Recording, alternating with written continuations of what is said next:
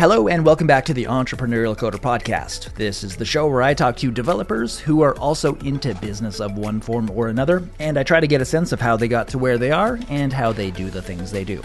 So if you're a developer who wants to get into business, or if you're already in business and you just want to see where to go next, then hopefully this show is of value to you. This is episode 29 with Christopher Gimmer.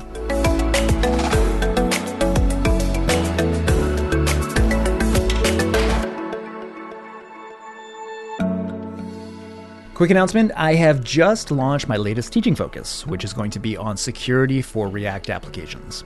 You can find it at reactsecurity.io. So if you're a React developer and you want to find out how to do things like add authentication and authorization to your app, if you want to find out how to harden your front-end React code, then I've got some courses that will show you how to do just that. There are some free course offerings, there are some pro courses. Hopefully you can find something that is useful for you. Head over to reactsecurity.io to check it out.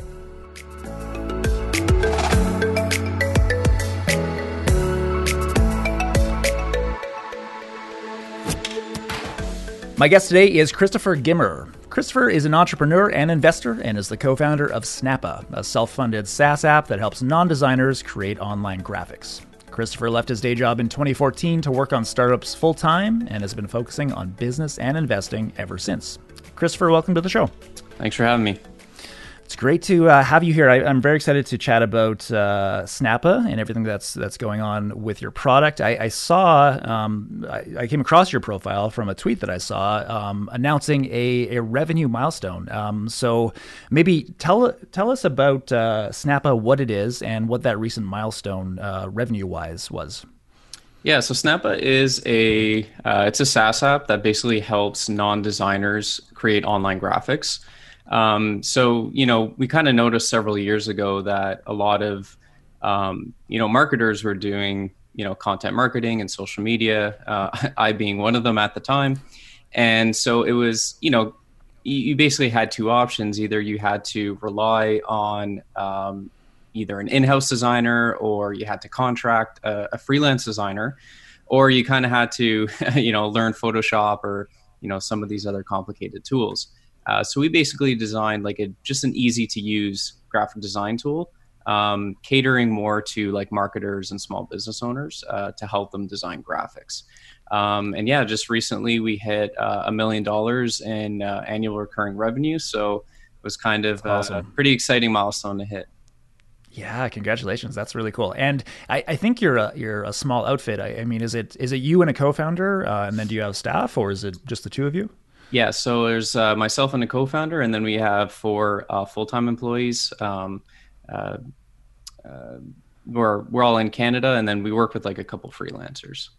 Okay, very good. So yeah, small outfit with high revenue. That's kind of the where you want to be, I think. So congratulations. That's really cool.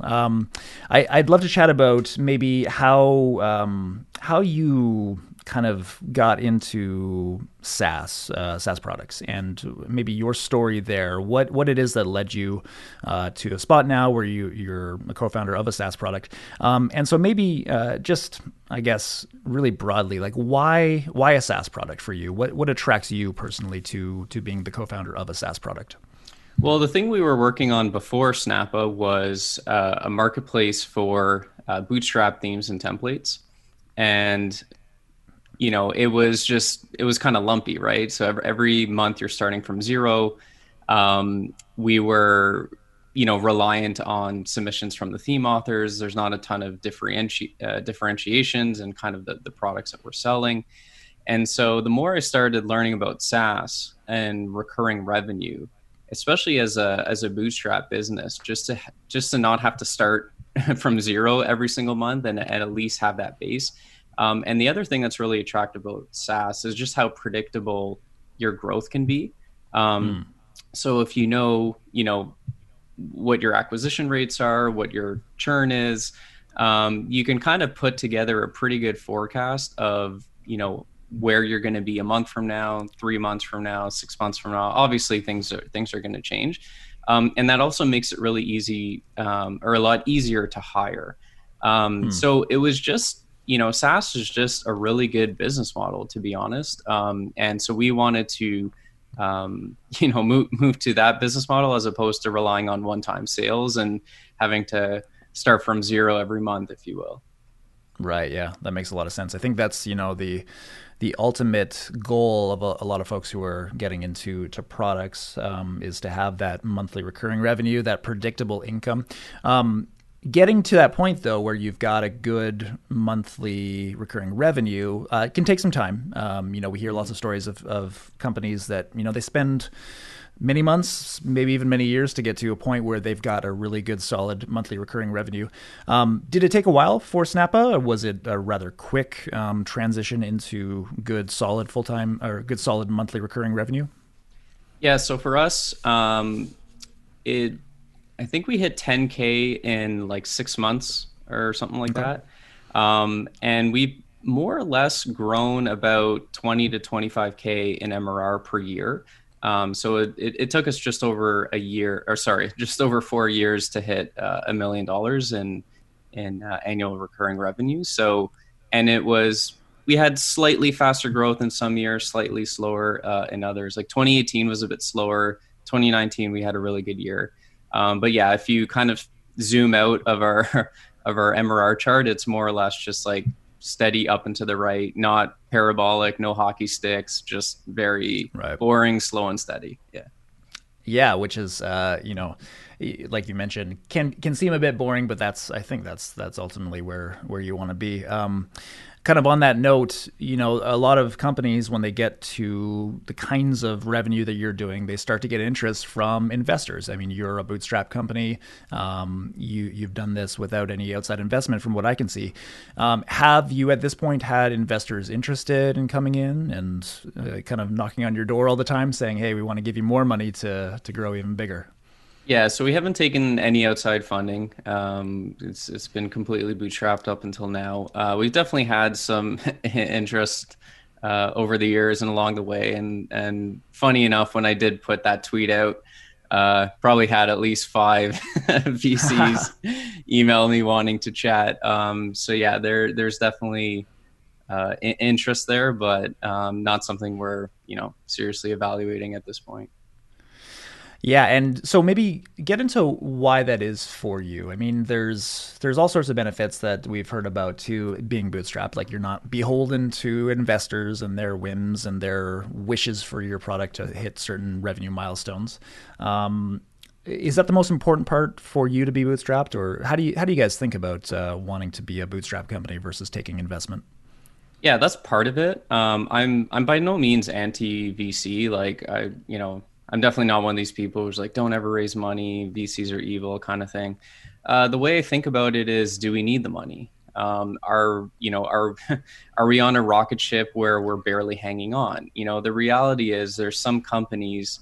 You look at Shopify and Stripe, Slack, like these are really great companies that it just would have been extremely hard to get to that scale. Well, would have been impossible to get to that scale when they're bootstrapped.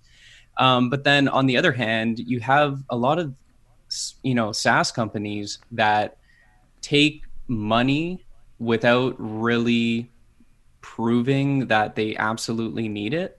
Hmm. And they could probably be really good $1 to $10 million businesses, but that's not exciting for a VC. In fact, that's failure for Right. VC. Yeah. And so the reality is, when I look at Snappa, I don't. I mean, we've already hit the million. I think we can continue to grow. But if I look at, how do we become $1 billion company, it's a bit murkier. And so, Hmm. I don't really want to take on tons of funding without having like a super clear vision of, how we get to $1 billion. The other thing is that the value proposition of Snappa is that we help small businesses and solopreneurs make it super easy to design graphics. The Hmm. reality is, that's not $1 billion market. Hmm. So if we raise money, then we would definitely have to have like an enterprise plan and Hmm. maybe do things outside of just pure designing. And then all of a sudden, I feel like, well, we've now lost our value proposition and the reason why people are paying us money. Sure. Yeah. So yeah, it's just a combination of, we've gotten to this point without raising money. And I think we have a really great tool that solves a problem, and so just not really wanting to mess that up. Yeah, I mean, in my mind, that would be where I'd want to be as well, right? Like, and I'm curious too about, like you mentioned, the size of the market. You're not sure would be large enough to support like that kind of exponential growth, like type of really really big startup. But how do you think about market size when it comes to Snappa? And how do you gauge how big the market might be? That's something that I'm always curious about. I'm not sure if you follow Justin Jackson on Twitter, but he's co-founder of the platform that I actually use for this podcast to host it, Transistor FM, and he talks a lot about markets and how it's really important to be looking at a when you're thinking about a market to serve, the market has to be there first. You Mm. can't bring people to you. You can't drag them over to your product if there's no initial market for it. You have to Yeah. kind of meet people where they're at. And so it sounds like you've done that with Snappa. But I'm curious about how you sort of gauge the market, or how you think about what the total addressable market might be for a product like yours. Yeah. So I think with markets, there's two ways to look at it. There's um, evaluating market size as a bootstrap founder who's not raised money.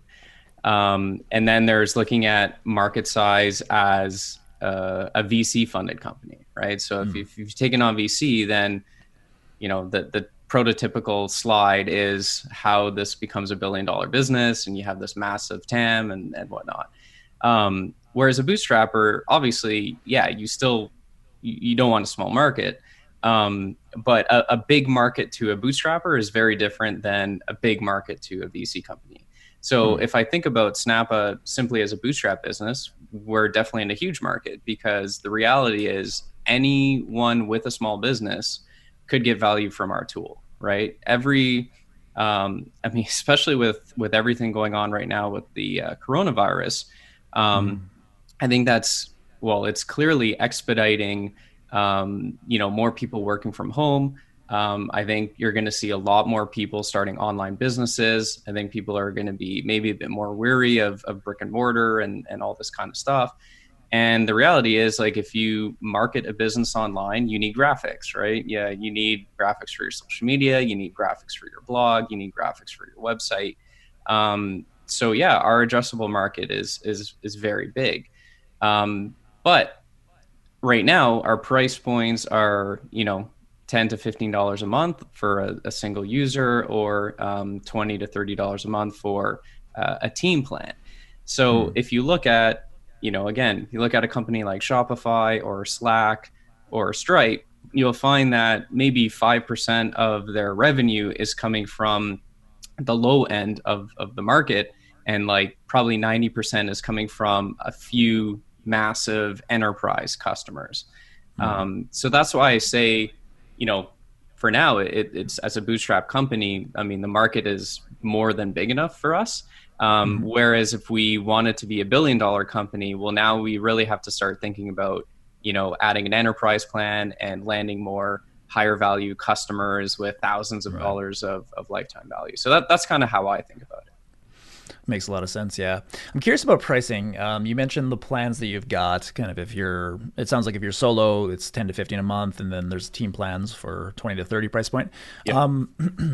Why that price point specifically? And had you explored other various price points? I'm always curious about how SaaS products get priced. And one of the common things that I've seen around recently is, like, if you want to increase your revenue, take your current offerings and just bump up the price. Mm. So I'm curious about if you ever think about doing that, or how pricing works for a product like yours. Pricing. So I think the best scientific way that I've heard of pricing is, I think there's a blog on the Profitwell website about this. And essentially, you ask, ideally, someone who's not already a customer, because they're going to be biased, but you basically asked 4 questions. So you say, how much would, um, uh, sorry, I have to rethink the questions here. So it's how expensive would the product be where you would never consider it?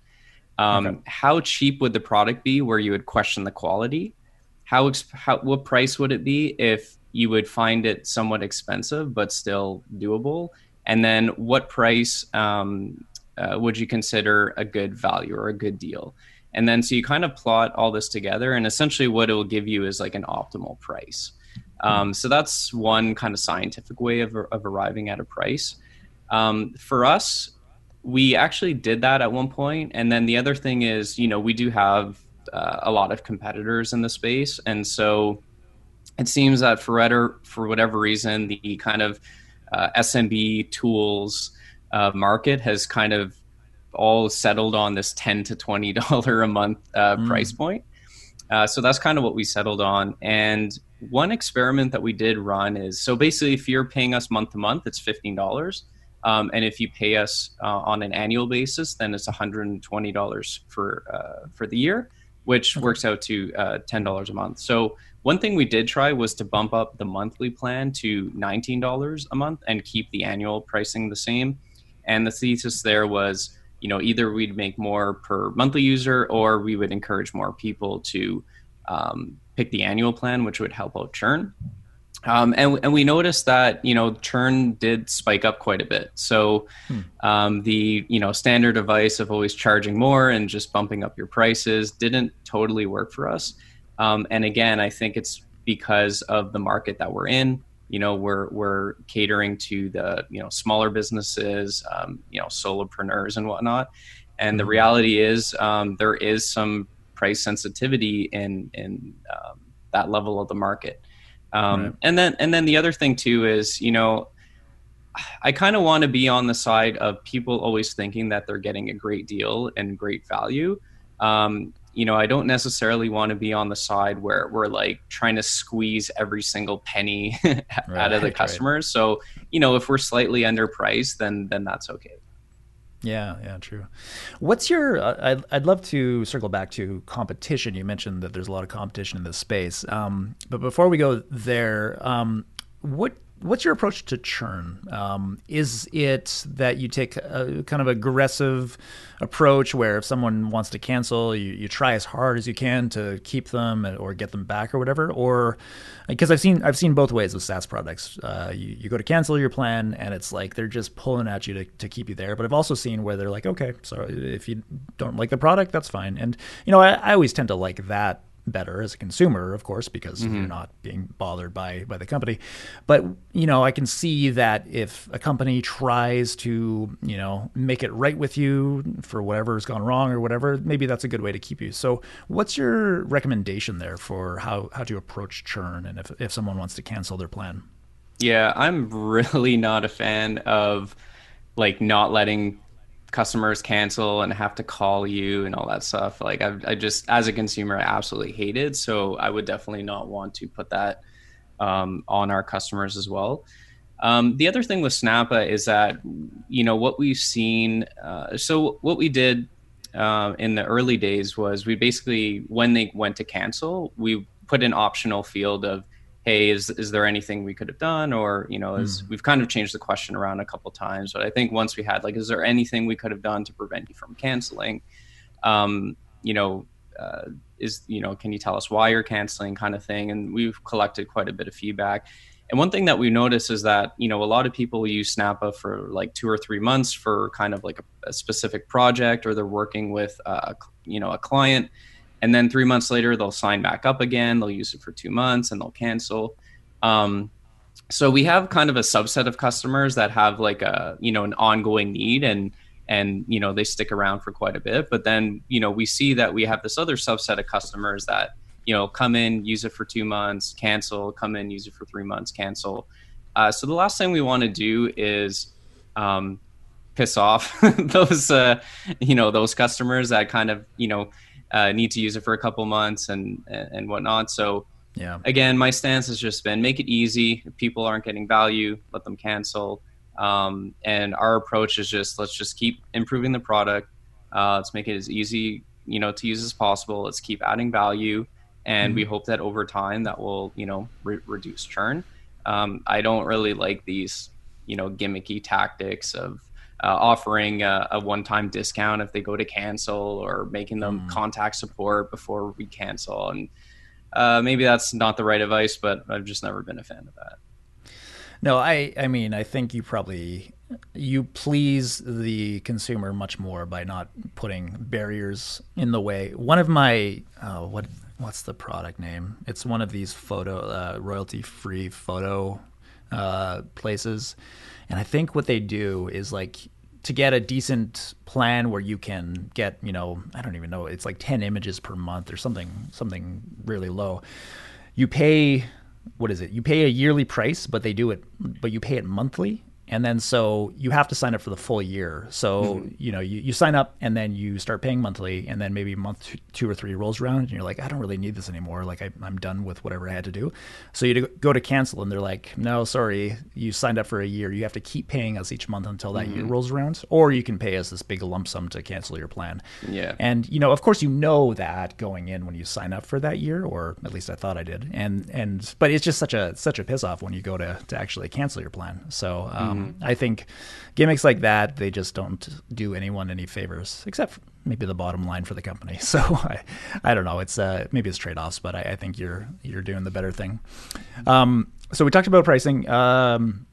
We talked about churn, that sort of stuff. Competition. I'm curious about that. You said you are in this space where there's a lot of competition. Maybe who are some of your competitors, and what sort of differentiates Snappa from them? Yeah, so probably the biggest one is Canva. PicMonkey's been around for a bit. A few other ones as well. So in the early days, there was two things. Is again, so before we even started building Snappa, we kind of looked around at the landscape, and what we found was that tools were either overly complicated but pretty powerful, or they were very easy to use, but almost too simple to the point where it was just like a quote generator. So our positioning was we wanted to basically be in the middle where it was still easy to use, but still powerful enough that you can actually create professional looking graphics. Um, the other thing was that we noticed there is a lot of really good royalty free photos that were starting to be published on sites like, Unsplash and Pexels and whatnot. Um, and the majority of these photos could really be used for quite a wide variety of some of these social media and graphics and whatnot. And some of our competitors they were offering kind of a few free photos, but they were doing, pay $1 here if you want to use this graphic, or pay $10 here if you want the extended license. So our two differentiators in the beginning, and still to this day, was really offering something that was super easy to use, but still, powerful enough, and having an all-inclusive pricing model. Whereas you pay us the flat fee for a month, and you'll get, millions of really nice, beautiful photos, and not having to worry about, paying us $1 here or $10 here to use this template. Um, and so, yeah, just simplicity and ease of use is still what we strive for. That's really cool. That's a good approach, I think. So when it comes to marketing, I'm curious about this. There are the kind of tried and true ways to market. You can just put your stuff out there on the socials. You can try to do inbound with blog content, etc. What have you found to work well for your product specifically? Is there anything that's maybe a little bit different than your typical run of the mill marketing efforts? So in the early days, it was kind of interesting. So long story short, the business that we had worked on previously, I'd written a blog post of where to get free stock photos that ended up going viral and started getting quite a bit of traffic. And so when we were kind of thinking about Snappa, one of our concerns was, if at a low price point, we're going to need a lot of a lot of customers to make this work. And so we had the idea of, well, what if we created a free stock photo site, almost as like a lead gen tool that we Mm. can then use to promote Snappa. So before we even built Snappa, we built a free stock photo site called stocksnap.io. We ended up selling it about 2 years ago, but in the early days, we ended up getting a lot of traffic to that free stock photo site. And so I guess that would be called like engineering as marketing for people that have read the book Traction. So I would say when we first started, a lot of our leads were coming in from that stock photo site. And then over time, content marketing and SEO has basically been our bread and butter. Because we have, a much lower lifetime value than some of these, higher end enterprise SaaS tools. The reality is we just can't spend a ton of money acquiring customers. And we found, a lot of people are searching for solutions to how do I create a Facebook cover, and what size do we use, and all this kind of stuff. And so we've written a lot of what I would call bottom of the funnel content, where if someone's searching for how to create a Facebook cover, or what are the dimensions of a Facebook cover, well, there's a pretty good likely there's a pretty good chance that they actually need to create one, and they can probably get value from a tool like Snappa. Over time, we've just really doubled down on content marketing and SEO, and that's how we get a lot of our leads, in addition to like word of mouth. Okay. Word of mouth would be just like recommendations. People use it, they really like it, then they post about it, that kind of thing? Yeah, so Snappa has a free plan. So like most premium tools, we get quite a lot of signups, and then a small percentage of those convert to paying customers. And so a lot of those free customers, they try it out, they like the tool, and obviously even paying customers for that matter. And, a percentage of those end up telling their friends, and that kind of just spreads that way. Gotcha. Okay. So, really good overview of all, a bunch of elements of the business. So appreciate that. Thank you. I'm curious about if folks out there are wanting to get into doing a SaaS product themselves. What, like, from the lessons you've learned, and I think your experience with SaaS, I think, goes beyond Snappa from what I've read. What would you recommend that people be mindful of or be thinking about when maybe they don't even have an idea for something in mind, but they just know, I'd love to get a product out there which can potentially do monthly recurring revenue. Like, that's the big goal. What should folks be mindful of, or what should they be thinking about when approaching it? Oh, that's a loaded question. Well, one thing you did mention is SaaS is really great once it gets going, but kind of like you alluded to, it does take time. So we were in kind of a unique position, where we kind of looked at this problem and said, what if we built this like lead gen tool, right? And we ended up building that first, and that helped us get a lot of our first customers. And so we went from 0 to 10K in MRR in 6 months, which for Bootstrap standards is pretty decent. Whereas if you don't have that, it's just something that you need to be mindful of. So, it could take, sometimes it could take a year just to get to like 10K MRR. I know, Justin Jackson, I think I saw their MRR, and the first year it just looked really slow, and then it just started picking up and picking up and picking up. So Yeah. the long-term benefits of SaaS are really, really great. Just be mindful of, you either need to really figure out the marketing ahead of time, or as you're building the product, or when you launch, to make that period, that initial lull period, tolerable. And then the other way to do it is, potentially doing it on the side. Again, for people that are considering bootstrapping, doing it on the side and try to build that up before you kind of take the plunge and go all in on it. Yeah, it makes a lot of sense. Is there, do you have any thoughts about like a point at which you might say, man, this probably just isn't going to work? Like, is there a certain amount of time that passes with a certain kind of revenue goal that you should meet before you say, maybe there's just not a market for this, maybe it's not going to work out? I'm curious if you think about that in any particular way. Yeah, that's a good question. I don't know if I really have a good answer. I think it's one of these things where if you have to try really hard to convince someone to use your product, I would say that's probably a bad sign. Obviously, the first, several months, maybe up to 6 months, there's going to be that stage where you're figuring out product market fit. You might need to add a feature. You might need to tweak the copy or the positioning. But I would say like, if I was struggling to get traction after a year of launching a product, I wouldn't necessarily throw in the towel right away, but at some point, you really have to say, okay, what's wrong here? Why aren't people, buying this product? Is there anything drastically that I can change? It's probably not going to be one feature. That would be my thing, but yeah, I don't really have a good answer for that one, to be honest. I mean, it's probably always so circumstantial. There's not Yeah, really, yeah. yeah. It always, I'm sure, depends. Were there any? Was there anything that changed drastically with Snappa along the way? Like, was there a point at which you guys were like, we need to sort of rejig the thing so that it's more attractive to more buyers? We validated it as much as possible beforehand because we've had some failed products in the past, Okay. and so we we didn't want to make that mistake again.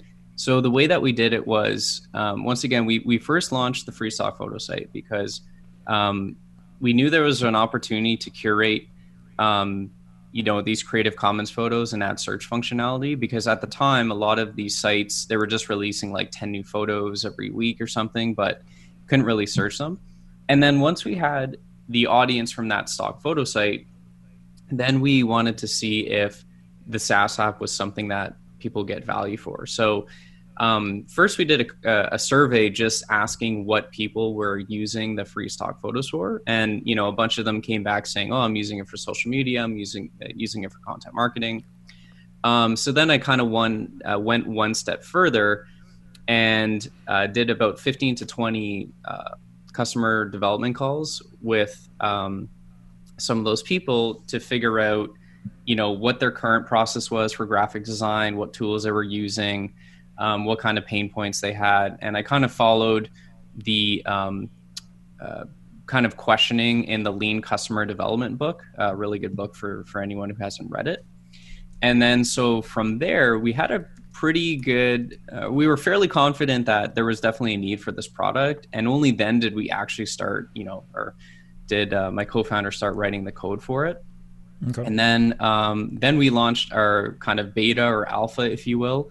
And then we started to get even more customer feedback of, oh, we really like this. It would be awesome if it did this and whatnot. And then we officially launched a product. So fortunately, when we did launch, I would say we kind of hit that product market fit pretty quickly. And we didn't have to, obviously, there's tweaks and, features. We've added a ton of features since the day we launched. The product's got a lot better. But it's not like we launched with something and then we had to pivot into a completely different direction. Yeah. So I would say if you are launching a SaaS, because of how, especially nowadays, how long it takes to, develop these things and how much effort needs to be put into it, try to validate it as much as possible before you launch. Obviously, until you actually start charging customers, you'll never know for sure. But you always want to de-risk as much as possible, and that's a mistake that we've made in the earlier days, and it's not a fun one to make. So, you mentioned some failed SaaS products early on. Curious if you're interested in chatting on that. I mean, we don't have to go into too much detail, but what are maybe some, if there are any sort of patterns that happened with those products as to why they failed that you've pulled out? What are some of those things? I mean, what were some of the commonalities they had? I suppose that just meant they weren't going to work. Yeah, so I think the two main things are willingness to pay and customer behavior. So if someone today is using a spreadsheet, and you've got this idea to build a SaaS that's going to make it way easier to use than the spreadsheet that they're using, I would first ask them, hey, you're using this spreadsheet right now. Have you considered, doing something else, or have you evaluated any other tools? And if they say no, I would be very concerned about their willingness to pay for the SaaS app, because they basically said, or they're basically telling you in that answer, is that the pain hasn't been big enough to even look at whether there's alternatives or even consider doing it another way. And the danger is if you go to that same person and say, hey, you're using the spreadsheet right now. I've got this, SaaS tool that I'm building. Would you pay for this? 90% are probably going to say yes because they don't want to hurt your feelings. And Right, then, right. but then when you come to launch it, they might say, you know what? Actually, the spreadsheet's fine. Like, I'm okay with this. So Right. so that's kind of an example, and that's kind of, what happened in some of our, other other endeavors. And so, yeah, I mean, you could either take payment. I mean, the two ways to kind of try to get around that is either ask for, payment up front, like pre-sell your product, or like I said, you want to be sure that they've actually explored alternatives. There actually is a strong pain point and a strong willingness to pay. Yeah. Yeah, that makes a lot of sense. I've definitely heard the recommendation before to try to get a prepayment for your product before you even go to launch it. And then I've heard others sort of come against that and say that's not a great way to go into building a product to charge people before it's even ready. So there seems to be a split, at least from what I've seen, opinion wise on that. But at least if you can do that, I think it's a lot of validation, especially if you get a critical mass early on. So that's Yeah, yeah. I was just yeah. gonna say, like, we've never done a pre-sale.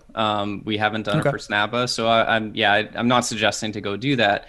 The difference, though, is that when we were doing customer development for Snappa, people were using Photoshop, for example, or they were Hmm. using another tool that they were actually paying for. So I felt pretty confident. Well, if we can provide a better tool than what they're currently using, then there's no reason why they wouldn't be able to pay us, right? So I Yeah. wasn't too worried about the willingness to pay side of thing. It was more so about, are we going to provide enough value that they would rather use us versus either the tools that they're using, or and the other thing too is that they were, a lot of people had either in-house designers or freelance designers, but they just had a lot of issues with them. Well, a designer costs a lot more than a $15 a month SaaS tool, right? Um, so yeah, that's kind of what I was trying to get at with that, is just making sure that there is some willingness to pay, and that there is pain point, and that they have Yeah. tried other solutions, and that they're kind of frustrated. You mentioned the competitors that you've got, Canva being a popular one.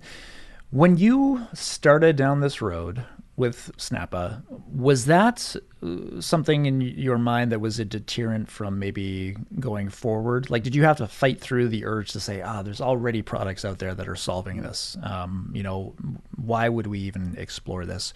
Or was it more so that you saw that there's a market that exists here.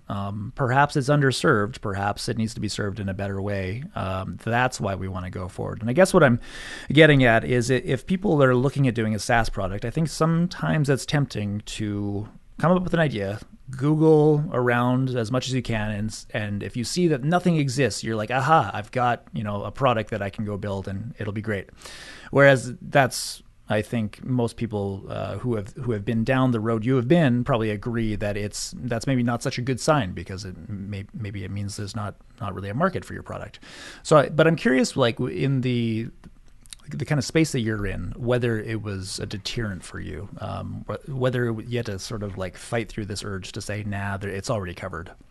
Yeah. So again, I think this is one really good advantage of being bootstrapped and not raising money, is that um, if there's already a market there, you don't have to dominate that market, right? You don't have Mm. to like crush the competition, so to speak. You just need to figure out how you can capture a sliver of that market, or a percentage of that market. So again, we we looked at the tools, we did some customer development, and again, what we saw at least was there was either these tools that did a lot but were still difficult and clunky, and kind of not the most user friendly, and then you had these tools that were just essentially quote generators, and so we thought, like, this is where we're going to position Snappa. This is, we're going to have an all-inclusive pricing model where it's going to be easy to use. And we don't have to, dominate the market. We just need a sliver of that. And if we, remain bootstrapped and a small team, then we can potentially grow a really, really good business. So I definitely don't see that as a deterrent. I think for people that are bootstrapping, generally speaking, I don't like speaking in absolutes, but generally speaking, I think you'll probably have an easier time to pick an established market or somewhat of an established market, and figure out how to position yourselves and differentiate against the competition, rather than, invent this brand new product and a brand new product category and have to educate why, people need your product and all that kind of stuff. Not saying that it can be done, and people that are successful at that usually are very successful, so it can definitely pay off. But generally speaking, yeah. Yeah, totally. So, I mean, you've been at this for a while now. I think there was maybe in the early 2000s, from what I remember seeing, there was, and I suppose there still is, but there's this tendency for people to just be enamored by the idea of like a venture-backed startup going huge into the billions in Silicon Valley. And I think, at least in the circles that I kind of keep online nowadays, it seems like it's becoming more, I don't know, the bootstrap model, the indie hacker model is becoming a little bit more appreciated. Is that something you've seen too over the years? Are you seeing people sort of like the idea of the lifestyle business, of the bootstrap business a little bit better now? I'm curious if you have any sort of thoughts as to why that might be changing, if you see it changing. Yeah. So yeah, I left the day job in 2014. So by no means a grizzled veteran, but this is the way I see it. Right? Is if you go the VC route, you have a small chance of making a shit ton of money and building this crazy product. With bootstrapping, you have a higher percentage of making a nice living and potentially very lucrative. But you're not going to have that $1 billion exit kind of thing, right? Right. And so I'm typically I would consider myself more of a risk averse, more of a probabilities type of personality. So for me, if we're talking just like what I think has the highest likelihood of, making you successful and wealthy, I mean, I genuinely think that bootstrapping is the way to go. But if, people have dreams of being the next Mark Zuckerberg, then the reality is like that's not going to happen if you're bootstrapping. So I think, nowadays with, and I wouldn't say I'm definitely not like a minimalist, but I just I think health is important, family is important, relationships is important. That's wealth, right? Like for me, being able to go to the gym at 1 o'clock in the afternoon, and not feel like I'm letting my investors down, that's important to me, right? Like being able to spend time with my fiance and my friends, like that's really important to me. And I value that more than, having $1 billion company and working like 20 hours a week. Yeah. And so I think the more that, these self-funded and bootstrap businesses, I mean, look at Nathan Barry from ConvertKit. I think they're doing like $20 million a year, something like 20 that. million now, yeah. I mean, that's incredible. Like I mean, that's, that's probably more lucrative than a lot of VC backed companies. Right. And so I think Right. the more of these stories, that are going to come out, and the more people realize like you don't have to take funding, you don't have to go the VC route to even generate $20 million a year. I think more people might start leaning this way. But again, Yeah. I think VC does have its time and place, and I think it's just important to recognize when to go for it. I think at a bare minimum, everyone should try to start bootstrap, try to do it as long as possible until they reach that point where it's like, I can't keep up. we're on a rocket ship here. I can barely Yeah. hang on. We need the funding to take it to the next level. Yeah, totally. Using it strategically, right? As opposed to just having a goal of getting to a point where we're a funded company. Like that maybe isn't such Yeah. a great goal just in and of itself. And I think Cool. sorry, one thing I just forgot. Yeah. I think, there's two other things too. Like 10 years ago or 20 years ago, AWS didn't exist, right? So Yeah. to Yeah. build a SaaS company back in the day, you literally needed probably hundreds of thousands of dollars in That's hardware. true. Yeah. So maybe it wasn't even possible back then. Whereas now, Yeah. it's almost free to start a software company. Like, it's Yep. absolutely insane. I mean, other than your time, your costs are just is extremely low. So I also think the barrier to start a software company is significantly less now.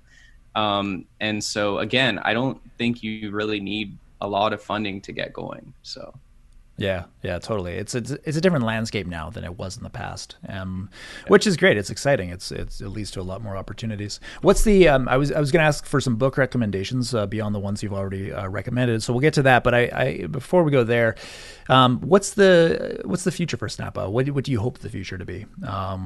Do you have it in mind to go for some sort of exit at some point, or is it just like keep on going with the monthly recurring revenue? yeah, right now we don't really have any plans to sell. We're actually going through a major refactor right now. So we're probably going to have a pretty huge product update sometime before the end of the year, which we're really excited about. Um, and I think going into the next year, we kind of want to expand that team plan a little bit, make it a bit easier. Not not go the enterprise route, but kind of just add a bit of a step up.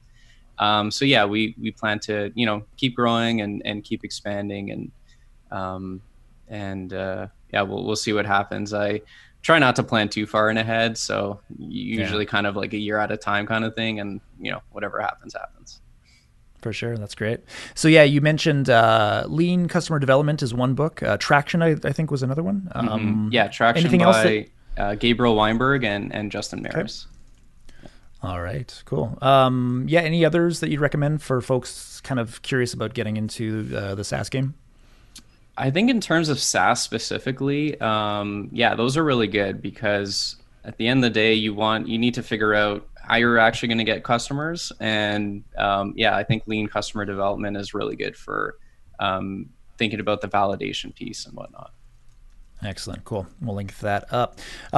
So awesome, man. Yeah, I think that's probably a good place to start wrapping up. Do you have anything you'd like to I mean, we'll definitely put Snappa links to it and everything. Anything else you'd like to plug though, from your personal side or anything else? Yeah, I mean, if people want to reach out, you can find me on Twitter. My handle is Gimmer, and I also have a personal website. There's not too much on there right now, but I'm trying to commit to at least one post a month for this year. So you can check out some of my stuff on chrisgimmer.com if you're curious. I actually have a lengthy post of how we kind of started Snappa, and the one I'm working on right now is how we kind of took it from 10K to $1 million with all the marketing that we did. So people can sign up to get notified for that.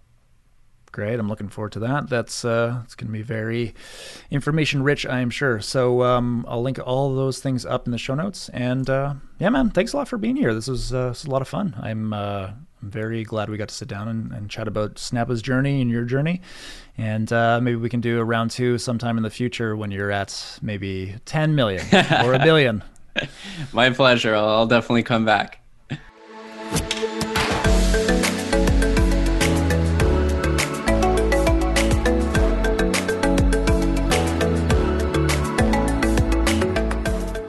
Thank you so much once again for tuning in to the Entrepreneurial Coder podcast today. This was episode 29 with Christopher Gimmer. You can find show notes with links to all the resources that Christopher mentioned at ecpodcast.io. If you'd like to follow along on Twitter, it's twitter.com/coderpodcast. And if you would like to subscribe, you can go to ecpodcast.io/subscribe. And if you enjoyed this episode, it would be awesome if you could leave a rating and review. Until next time, happy hacking.